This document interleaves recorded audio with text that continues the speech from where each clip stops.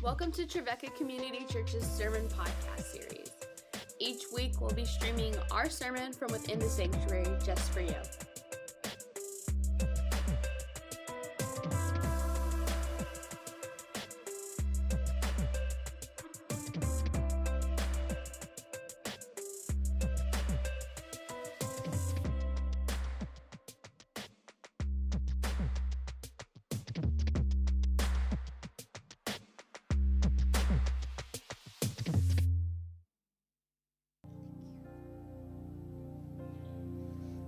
Ezekiel 47, verses 1 through 12. Then he brought me back to the entrance of the temple. There, water was flowing from below the entryway of the temple toward the east, for the temple faced east. And the water was flowing down from below the south side of the temple, south of the altar. Then he brought me out by way of the north gate and led me around on the outside to the outer gate that faces toward the east, and the water was trickling out on the south side. Going on eastward with a cord in his hand, the man measured 1,000 cubits, and then led me through the water, and it was ankle deep. Again, he measured 1,000 and led me through the water, and it was knee deep. And again he measured 1,000 and led me through the water, and it was up to the waist. And again, he measured 1,000, and it was a river that I could not cross, for the water had risen. It was deep enough to swim in, a river that could not be crossed. He said to me, "Mortal, have you seen this?" Then he led me back along the bank of the river.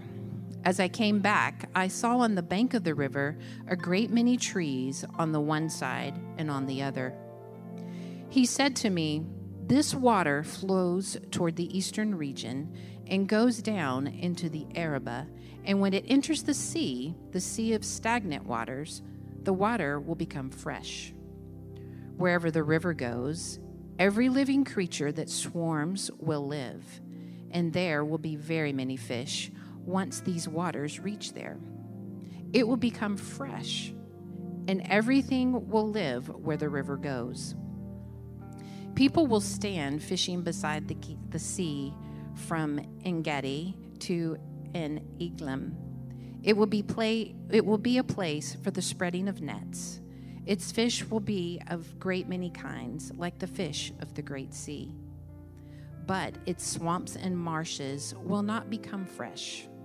They are to be left for salt. On the banks, on both sides of the river, there will grow all kinds of trees for food.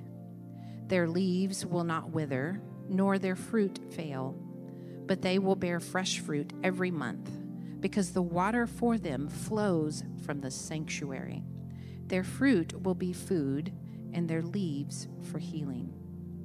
This is the word of the Lord. Jen, thank you for that beautiful reading. Oh, the river of life that flows all across the earth, that brings healing everywhere it touches. This is the vision that Ezekiel receives. We have been singing this vision this morning. Have you noticed that? We've sort of been singing this vision already. But Trila, hey, before you head down, it reminds me of one more song. A song that I used to sing at camp. Did anybody sing a song about a river at camp ever? Some of you may have, and some of you may have not. And do you know what song I'm talking about, Trila? I think I do. Do you remember it a little bit? Close. Yep. Yeah, okay, that's it. That's it. Okay, so here's the deal. If you know this song about a river of life, I'm going to invite you to just sing along like you are at camp, okay? And just absolutely rock out. If you don't know it, we are going to create a shared experience for all of you. It's going to be an experience where you get a little taste of maybe camp, and even you can clap along. Jordan, you might need to help set the beat because I'm not as good at that. Okay, this is how it goes. I've got a river of life flowing out of me. Makes the lame to walk and the blind to see. Opens prison doors, sets the captives free. I've got a river of life flowing out of me. Spring up, oh well, within my soul. Spring up, oh well, and make me whole. Spring up, oh well, and give to me that life abundantly. Hey, you know it. Give yourselves a hand. You did great. And for Trila Curtis, give it up for Trila. Man. Okay, so I feel like we went from the sublime to the ridiculous pretty quickly in this worship service. Oh, I'm sorry. But that song reminds me of being a kid at camp, all right? And I don't know if any of you were ever a kid at camp. Some of you may have grown up at camp, and some, this is not a familiar experience to you. And you are probably thinking, what craziness have I stumbled into this morning? As a kid at camp, this was the first time, first of all, that you get to experience some measure of freedom. Like you get turned loose on a campground, on snack shacks and swimming pools and creeks and rivers. And it's also where you get to be with other people who are learning about Jesus, and you hear stories about the gospel. And I just remember feeling so alive. In fact, this last summer was the first summer that my kids got to go away to kids camp.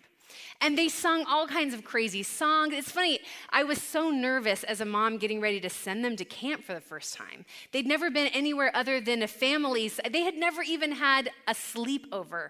And we sent them off for a week at kids camp. I was so nervous. And they came home with all of the dirt and smells of camp all over them. And they were so alive. They sounded like they had not lived until they experienced camp. And they came back telling stories about what the speaker shared and the songs that they sang and the games that they played. They were so alive. They were awash in the river of life and the aromas of Camp Garner Creek. Ezekiel has this vision of a river that is flowing out of the temple, this place of worship, the sanctuary. Now, if you've been with us in this series, we've been in the book of Ezekiel for a while. And Ezekiel, you would know, is writing not from his hometown and not even from a campground. He is writing from a place called Babylon. And this is a place of exile where he has been taken against his will as a prisoner. He's writing from exile in the hometown of the Babylonians, who are the people that destroyed his hometown of Jerusalem. And not only did they destroy his hometown, they destroyed the temple, which is the place where the glory of God is meant to dwell, the place where the people of God assemble in worship. They've destroyed the temple, and Ezekiel and the other survivors of this tragedy, they've lived through this exile. They're now in this foreign land. It's been 25 years in exile when Ezekiel writes this vision in chapter 47. If you've been with us in the series, you know that we've kind of moved along this journey. So when we get to chapter 47, he's been in exile now for 25 years. That's a long time. 25 years is a really long time. Any reasonable person would have given up on the hope of returning home a long time ago, because 25 years is a long time to wait. How long have you waited on the Lord? How long have you waited for freedom? How long have you waited for reconciliation? How long have you waited for healing? How long would you wait on the Lord? Because 25 years is a really long time to wait. It's also the halfway point to 50 years. And this is important. I'm not just flaunting my math skills that I know half of 50. It's important because part of the passage we didn't read this morning, Ezekiel says this. He says, in the 25th year of our exile, at the beginning of the month on the 10th day. Now, this is important because 25 years is a halfway point to 50, which would be the time that they would celebrate Jubilee. 50 years, every 50 years, the people of God are supposed to celebrate Jubilee, which is all about freedom. It's about bringing life that is flourishing for all people. It would be a time when all debts are canceled. Any land that people have lost would be returned back to them. It's a time of freedom and renewal. So Ezekiel is here at the 25-year mark, halfway to the point of Jubilee. And it's the 10th day of the month at the beginning of the year, which would have been the beginning of Passover. It would have been the Passover celebration. Passover is another celebration that's all about freedom. It's when God freed the people of Israel from their enslavement in Egypt. And so here they are on this celebration day that's about freedom, at this halfway point to freedom, and Ezekiel receives this vision from the Lord. I wonder if God might have wanted to remind the people of Israel at this moment that it might feel like they have been waiting a long time, but it's only halftime. And freedom comes at the end of the game. Now, before he gets the vision that Gretchen read for us this morning, this vision of this river of life, a few chapters before that, there is a vision of the temple, which I just mentioned had been destroyed. But God gives him a vision of a new temple and the glory of the Lord returning to the temple. And now in chapter 47, God carries Ezekiel to the entrance of this restored temple, and there's water flowing out of it. And if you recall in the passage, it's not gushing out, it's a trickle. It's a steady stream trickling out from the temple. And yet what starts as this just steady trickle, as it flows in all four directions, it gets deeper and deeper and deeper until it's this river that cannot be crossed. It is so deep. And the water flows in all four directions, east, south, west, north, which pretty much covers all the directions. It's flowing all over the earth, just like they might have remembered in the book of Genesis. When God is creating the heavens and the earth in Genesis 2:10, it describes this river that flows out of the Garden of Eden in all the directions, all over the earth. This place of paradise where God first created life and made it flourish and teem with every good thing. It's also the source of a river that carries life all over the earth. So in Ezekiel's vision, it's like God is restoring the paradise of Eden that God first intended for all of creation. And it's all coming from this place of worship where the people of God are in the presence of God and the glory of the Lord is flowing out from it. Now, from the temple, which is the worship life of the people of God, there's this fresh water, right? It's not gross, stagnant Nashville tap water. It is fresh water. It is fresh water that is streaming out everywhere, making rivers all across the land, everywhere it touches. And it says that wherever the river goes, every living creature that teems will live. Now, that sounds a little bit like overkill. Every living creature that teems will live. In fact, Pastor Tim mentioned that earlier this week as we were reflecting on the passage. He was like, well, if it's living, isn't it already alive? It's almost as if perhaps he's saying that there is a point at which a being can technically be alive, but not really be living fully, abundantly. So this river of life, it is a vision of flourishing. Here's what I mean by flourishing. Flourishing is when life of every shape is thriving and growing toward God's good future. I think that flourishing in Scripture is about having a future that is in God, not just living today, living for God's future. In health and wholeness today, but then having a purpose to be directed towards, right? Directed towards God's future. A few of you know that I've started keeping houseplants, which is a bold move for me. I have had a brown thumb for as long as I can remember. Not great at keeping stuff alive. Partly because I've often kept a really busy schedule, so it's hard for me to remember to change out the laundry, let alone if I have watered the plants this week. But the year of 2020, I found a little extra time on my hands.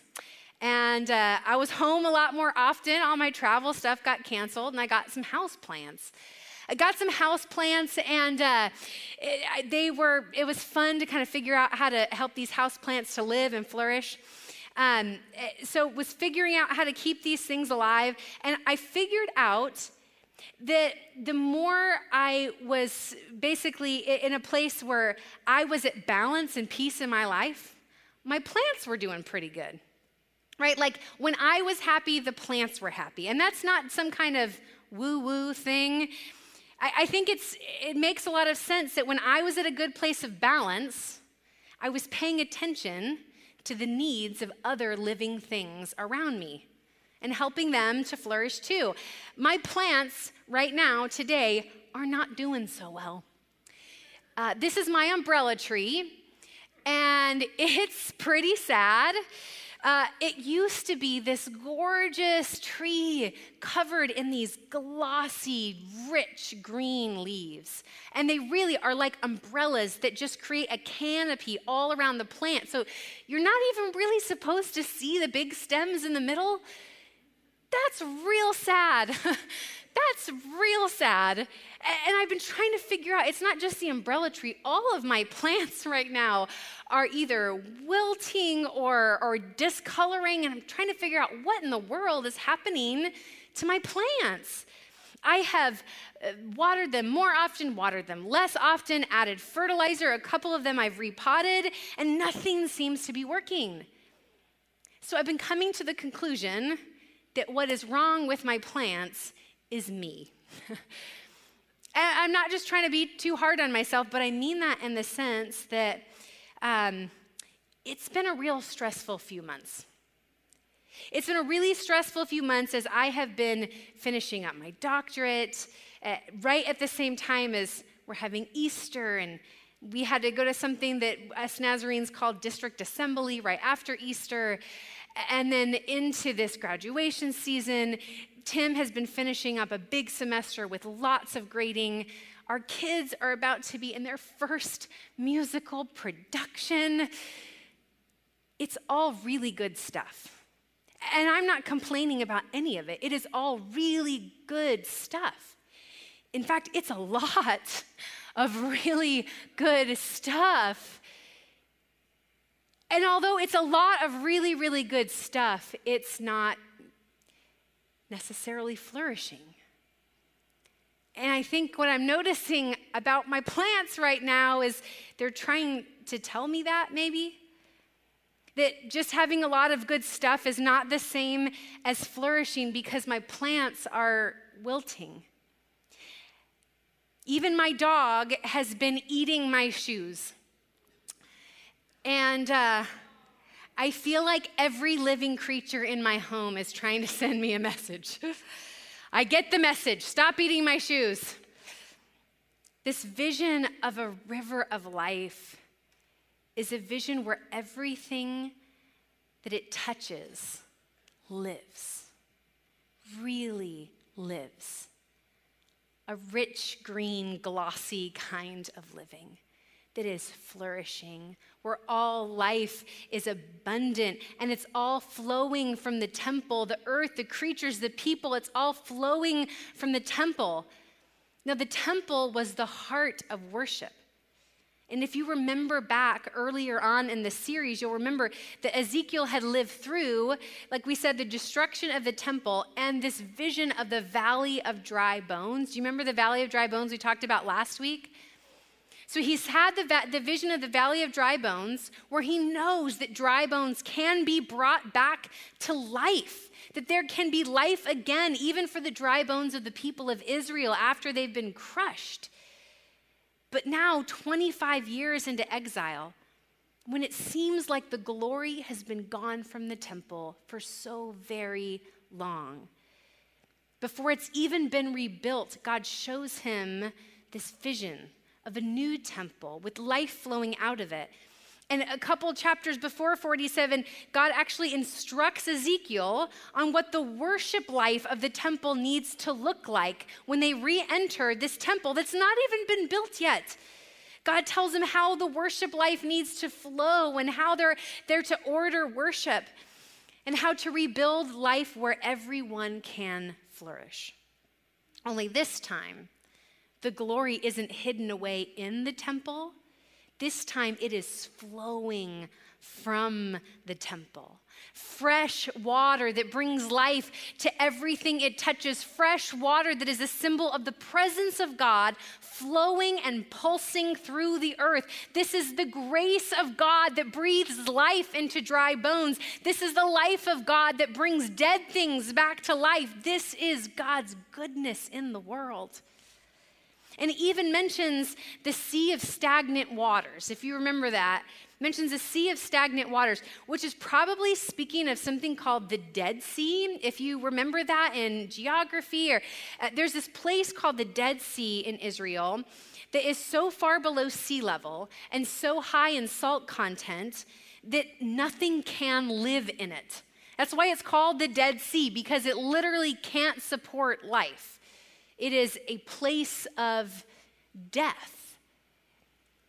But it says that even when these waters touch, these stagnant, dead waters, it will become a place of living, of teeming and thriving. The last few verses that we read this morning mentions that along this river, there will be trees. These trees of every kind, their trees will not wither nor their fruit fail. They will bear fresh fruit every month because the water for them flows from the sanctuary. The water flows from the sanctuary, and their fruit will be for food and their leaves for healing. Did you hear that? These trees that will constantly bear fruit for food, and leaves that will be for healing, nourishment, and healing. They're able to provide because the water flows from the sanctuary, this place of worship. Friends, I think this means that God's design for worship is to bring life to all the earth. To all the earth. Isn't that good news? I think that's really good news because, friends, if you got up this morning, if you got up after all the stuff that you've done all this week and maybe all the celebrating you've done this weekend, you got up and you got dressed, you got here. And you got people out the door. Maybe there are creatures in your house that depend on you. You got them up and out the door. You got all the way here. Isn't it good to know that you didn't do all of that this morning just to worship a God who is so insecure that God needs us to put on a Jesus pep rally every week to feel good, right? Like, that's not what worship is about. And it also means that worship is not just so that we can have a pep rally for ourselves to make us feel good about ourselves, right? Like, worship is actually about the life of God flowing from the sanctuary all over the earth so that people can know healing in Jesus Christ. That's really good news. God's design for worship is that there would be these rivers of life flowing in every direction into Dead Sea places, bringing things to full flourishing and thriving to the glory of God. Here at Trevecca Community Church, we have 6 missional practices. If you're new here with us, you'll be hearing about them. But we have 6 missional practices, and the very first, every time we name them, there's an order to them. Not because one is more important to the other, but because the order is important. The very first of our missional practices is Christ-centered worship. And that one comes first because all of the other activity of the church, all of the other practices, all of the other stuff that we do flows from Christ-centered worship so that it will really be a river of life and not just a river of activity. Whew, I am glad for that. Nobody needs just a river of activity. We get washed away in that all the time. We need a river of life. I got to join choir practice this last week. It was so fun.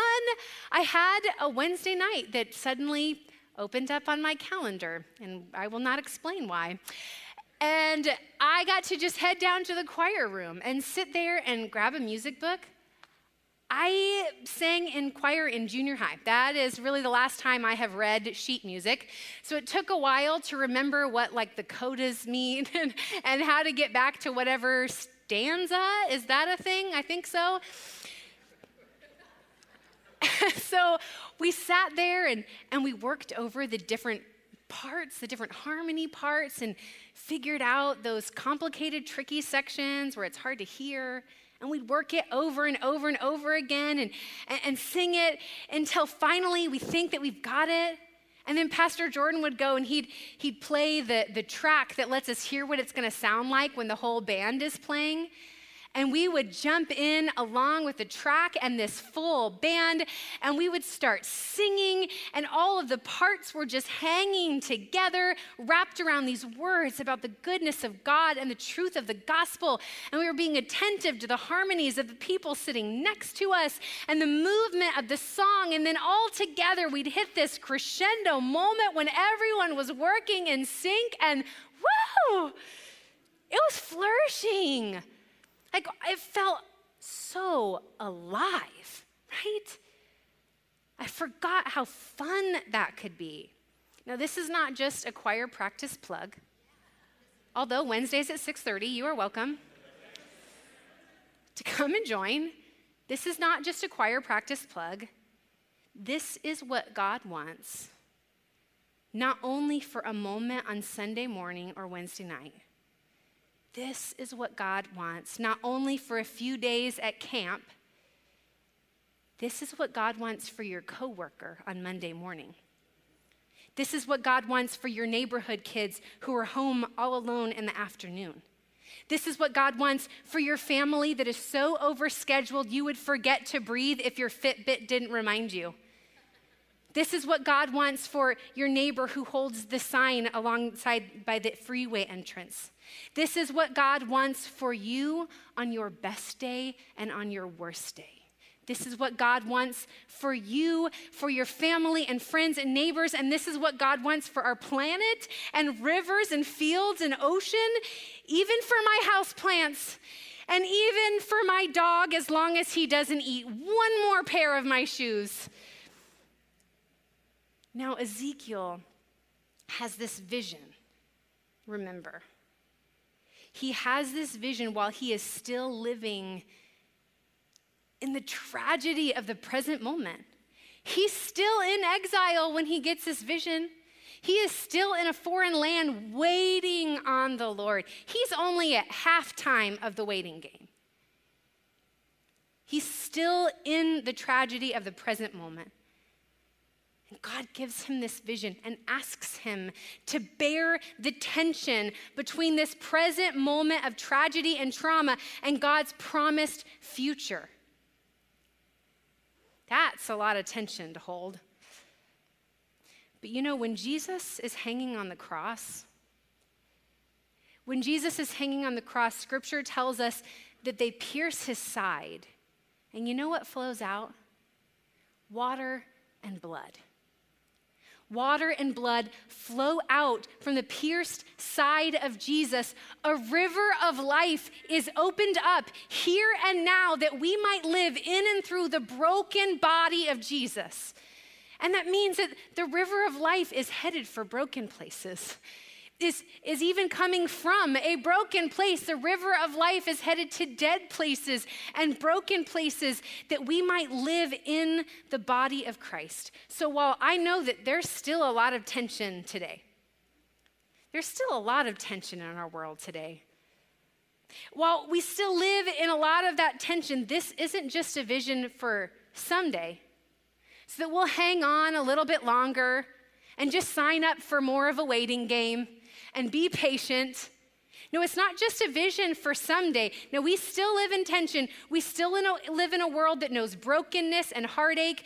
But when we live in Christ and with Christ, lives that are centered on the worship of Christ, crucified and resurrected, we get caught up in the flow of the river of life today, now, in this present moment. We let it wash over even trauma and tragedy and begin bringing dead things to life. This is the good news that we celebrate every Sunday, when God carves out that deep river of life in my soul and yours. This is what we celebrate.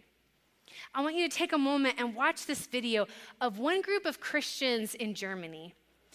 The way that they have been listening to the voice of God, prayerfully asking about their neighborhood and asking what God might be calling them to do, to send them like a river of life in broken places. Do we have that video this morning? We've got it. All right. So go ahead and take a look at this example. I remember how it all started here in this building and up here on the balcony of Peter's apartment, where we had most of our first meetings with a team of people who dreamed a big dream. And Isabella and Julia were the ones who started to dream about that.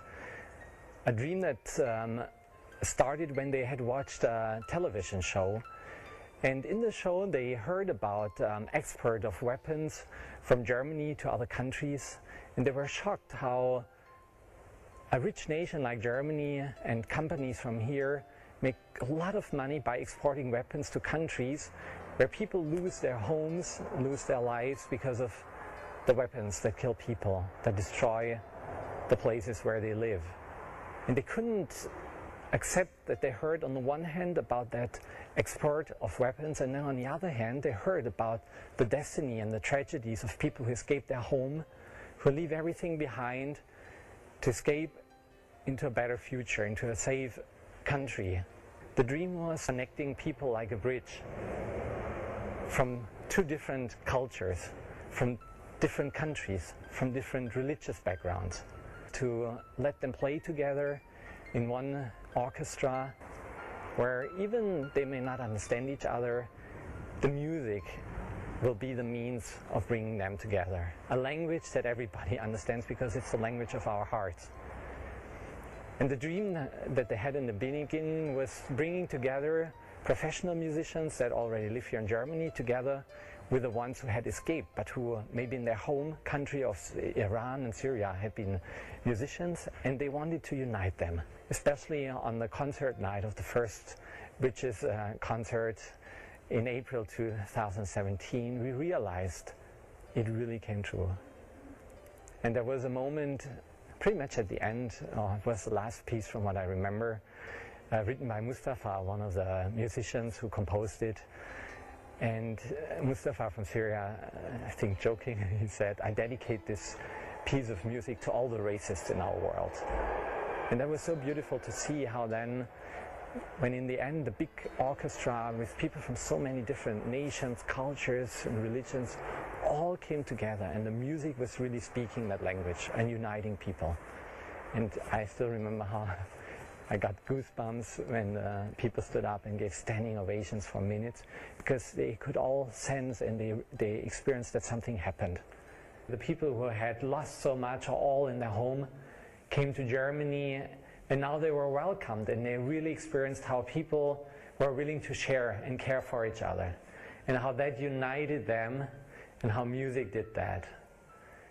And I always remember that, and I'm so grateful that in the end the dream came true, and that we experienced that, how strangers became friends, united through music.